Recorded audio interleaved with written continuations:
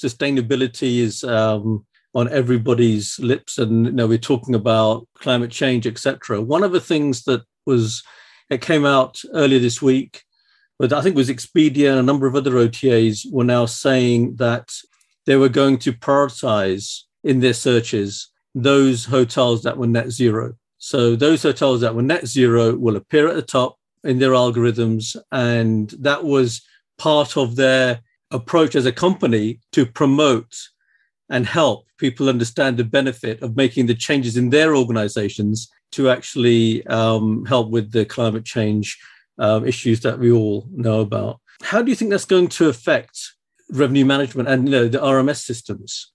It's hard to know for sure. I mean, it goes. It's almost back to that reputation thing in many respects. I suppose we will see. My personal view is also that you can't just leave it up to each individual to make their change. You and I will do certain things at a personal level, but the fundamental fact is that if you want substantial change and meaningful change, it's got to be mandated or delegated. Company behavior, personal behavior will change slowly if we're not forced to change. I agree totally with that. Yeah, maybe Expedia is doing this, and the devil's in the detail. But if they are committed to doing this and they're not trying to, it's not just window dressing, then it's got to be a good thing. I think forcing hotels to actually reflect. If it hurts their bottom line, if it hurts their top line by not making the changes, then it'll force them to think much harder about what they need to be doing. And that's not just hotels. That's every organization. That's every individual. We've got to create some pain before exactly. You mean. I agree totally with that. Yeah, I agree. It's the reality. I mean, I know that when I was at Think, we started looking at the new builds, and we technically on paper made very good changes in the constructions and in the implementations from a climate change perspective. But I'll tell you, when I was in those meetings, it had nothing to do with climate change. It had everything to do with keeping our costs down. Yeah, and that's what drove it more than anything else. We just want to keep our costs down, and that made it a more efficient building to run and operate. Yeah. So I think I agree with what you're saying. One of the reasons that I highlighted this, the idea of promoting those that are not net zero, is I think so there are going to be some people who say, well, that's a good reason to put our prices up, because they're going to say, well, people are willing to actually pay more if you're net zero. And I'm not convinced of that. I think people want everybody to be net zero. I don't think the consumer... I don't think the consumer is going to. Well, maybe I'm wrong, but when it's a decision between paying 150 versus 200, I think they'll go for the 150 even if that hotel is not net zero. So I think it's the visibility that Expedia will generate by being on page one is significant, and that'll definitely improve the hotel's performance. But will it improve their performance to the point where they can, significantly increase price? I don't think so. I think it's, when there will be benefits and they will be able to push price higher because there's increased demand. But I think if they go too crazy, then they'll start losing, people will walk away and they'll look for alternatives. Yeah. So hopefully not. I think there's going to be a very interesting comparison done by the guys at Expedia and Booking.com, because obviously they own a lot of OTAs. It's not just the one OTA that these guys own and manage. I reckon that what will happen is they'll compare their numbers with those OTAs they own where they're not doing this. Because I think it's actually quite a dangerous thing to start saying you're going to put the people who are net zero at the top, because they have to be like for like. And the reality that I see is that the more you offer as a hotel, the harder it is to be net zero. So that means that those hotels that offer have a very sparse offering, for them it would be easy. But those who offer a swimming pool, a spa, meals, all the rest of it, you're going to find that if they go down the listings, people won't choose it on that OTA. But guess what? They'll suddenly realize they're doing well on another OTA. Yeah, they don't have that. And so it is quite a dangerous thing. So, not everybody is the same. And, giving priority to in the search engines to those that are actually net zero, I think is actually going to be a very interesting thing to see just how long they can sustain that as a business model. Yeah. And it's quite interesting because there's also a story today that came out about brands, and this was actually out of the United States, and it was actually saying, and it's almost like okay, we accept a particular path, but now we have to be wary of taking those steps. And the story was that the brands were actually some of the big brands were instructing their advertisers not to publish, not to promote themselves or promote them alongside, any sort of news story to do with climate change or any. And the reason is that they're feeling it's going to have a negative consequence. And they did this during the pandemic as well. They were instructing advertisers not to actually push any of their advertising on any web page that was talking about COVID, because they didn't want to be associated with COVID. So, and I think that the COVID one I can understand, in some respects, because obviously, you don't want people looking at your wonderful hotel or if you've got a bicycle or a car or whatever, and then thinking, well, actually, what will happen if other people get in the car, etc., and all that kind of stuff. You don't want people thinking like that. However, I think there's a realization that maybe some of these brands aren't going to get to net zero quite as quickly as they'd like to.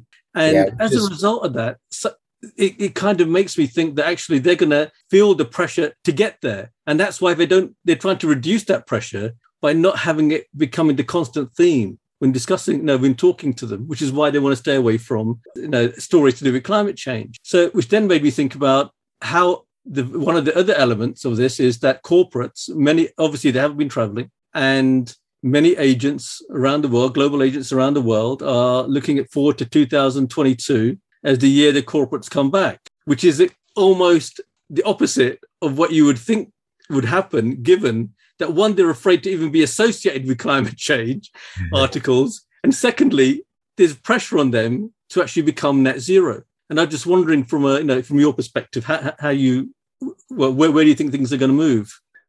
I think back to my earlier point. I think what's coming out of COP now it's clear that there's no really tough decisions being made. There's no, we're not, none of the leaders there are saying we've really got to double down on our efforts and we've got to put meaningful targets in place, meaningful legislation and controls in place to drive this down. It's kind of like, we know we've got to do it, but we don't want to commit to a tough period of commitment. And I think that's true of businesses. Unless businesses are really forced to and see a financial penalty or financial benefit in doing these things, they will sort of meander towards the goals, but not sprint towards them.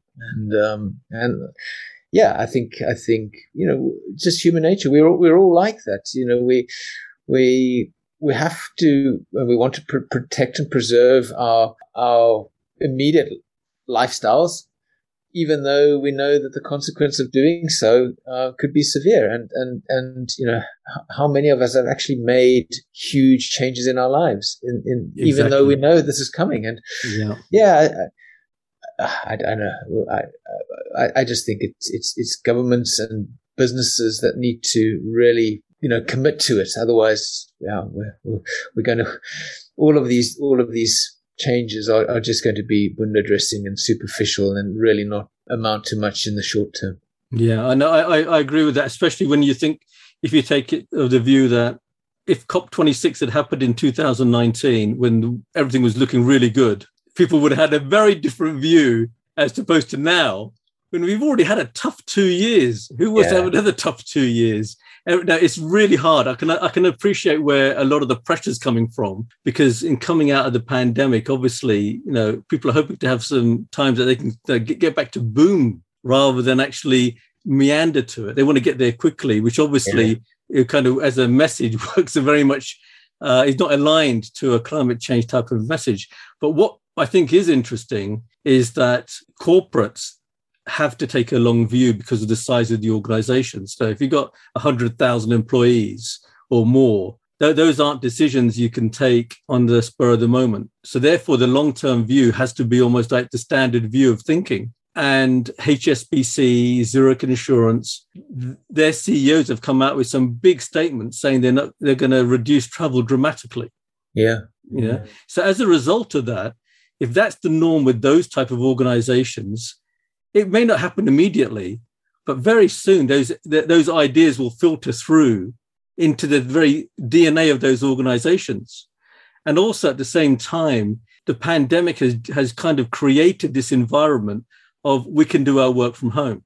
And that's still a big topic at the moment. People are still trying to work out, can you work from home? Is it good for you to work from home all the time? How does it affect your job prospects in an organization if you never meet anybody? There's a whole range of things around mental health, et cetera, et cetera. And it just seems to me that maybe the business model of the hotels and hospitality, maybe in general, needs to start where it's focused on corporate travel and corporate getting back to what they were before, needs to be rethought a little bit.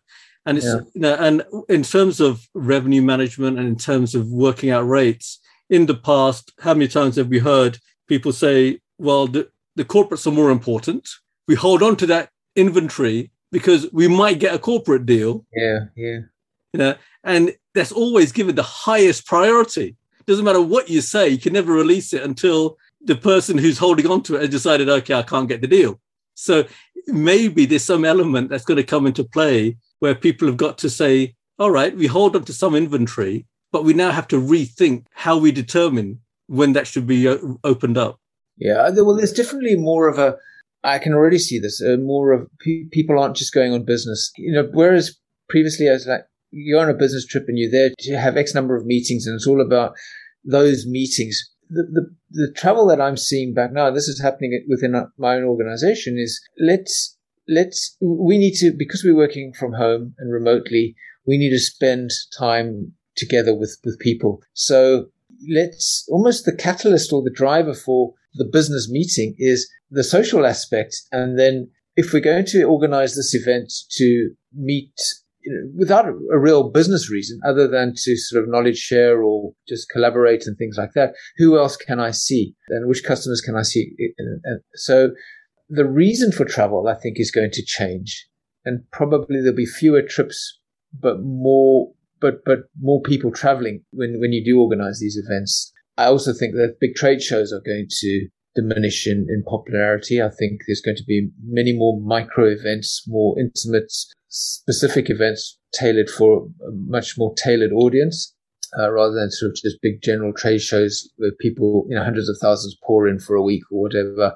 I think you're going to have much more bespoke, specialized events, more of them. So I don't know, right? It's looking at a crystal ball in early days. Yeah, one thing I can see happening is, as soon as business does improve and as soon as a client says to you, Raj, I want to see you face to face before I sign the deal, guess what? You'll be there in a shot, Exactly. Absolutely, yeah. I tried to predict it, actually, and try to get there before they've even thought about it. Yeah. So, what are the drivers for travel and business travel in particular? It's a lot of it is driven by your clients and what they want. And if, maybe they will not want to see you as often, maybe, that's quite likely. But when they do want to see you, you will do what you need to do to accommodate them. And, certainly, building relationships over Zoom and stuff is tough. And I think the face-to-face element is still important. Yeah, no, I agree with that. I mean, two things come to mind. One is during the pandemic, when the company like Microsoft came out, they're really pushing Teams hard as a competitor to Zoom. The collaborative type applications like Salesforce and Slack are another good example. I mean, obviously, they've been bought by Salesforce now. One of the things that was being said by investors in these companies were that they were predicting that organizations, and we're talking corporates primarily, big organizations, would end up having very different organizations internationally. So whereas in the past, you would have to get effectively almost like a person of equivalent of a CEO into a country to build up the organization, they were seeing that actually that wouldn't be the case. It would be a question of just getting some good people. And then you just make sure that you can go there as an interim and just bring them together. So that kind of would imply that there'd be lots of short trips. Yeah, I think so. Lots of short trips. But those short trips won't be as many room nights as the old days. No. Well, I mean, I remember being quite surprised in previous roles where the sales guys would literally, someone would say, can I see you later in the week? And they would, literally book their flights and fly off for one meeting and then fly back again. And I don't think that's, it'll return to some extent, but not to the extent that we did before. And I think people are going to be much more, do much more due diligence, really validate and justify the trip before they jump on the plane and fly wherever. So I agree. The volume of trips is I expect will not reach the same level as before. Maybe when they're there, they'll spend more time. So, that CEO going to that remote organization and sort of trying to impart culture and, help create the nucleus of their organization remotely, will have to spend, rather than just, 1 or 2 nights there, but maybe 3 or 4 nights. So, maybe the trips will be longer, but there'll be fewer of them. We hope you enjoyed listening to this bite-sized edition of Hospitality News and Views. The full editions are available on all popular podcasting platforms and include additional material which we hope you will enjoy. Thank you.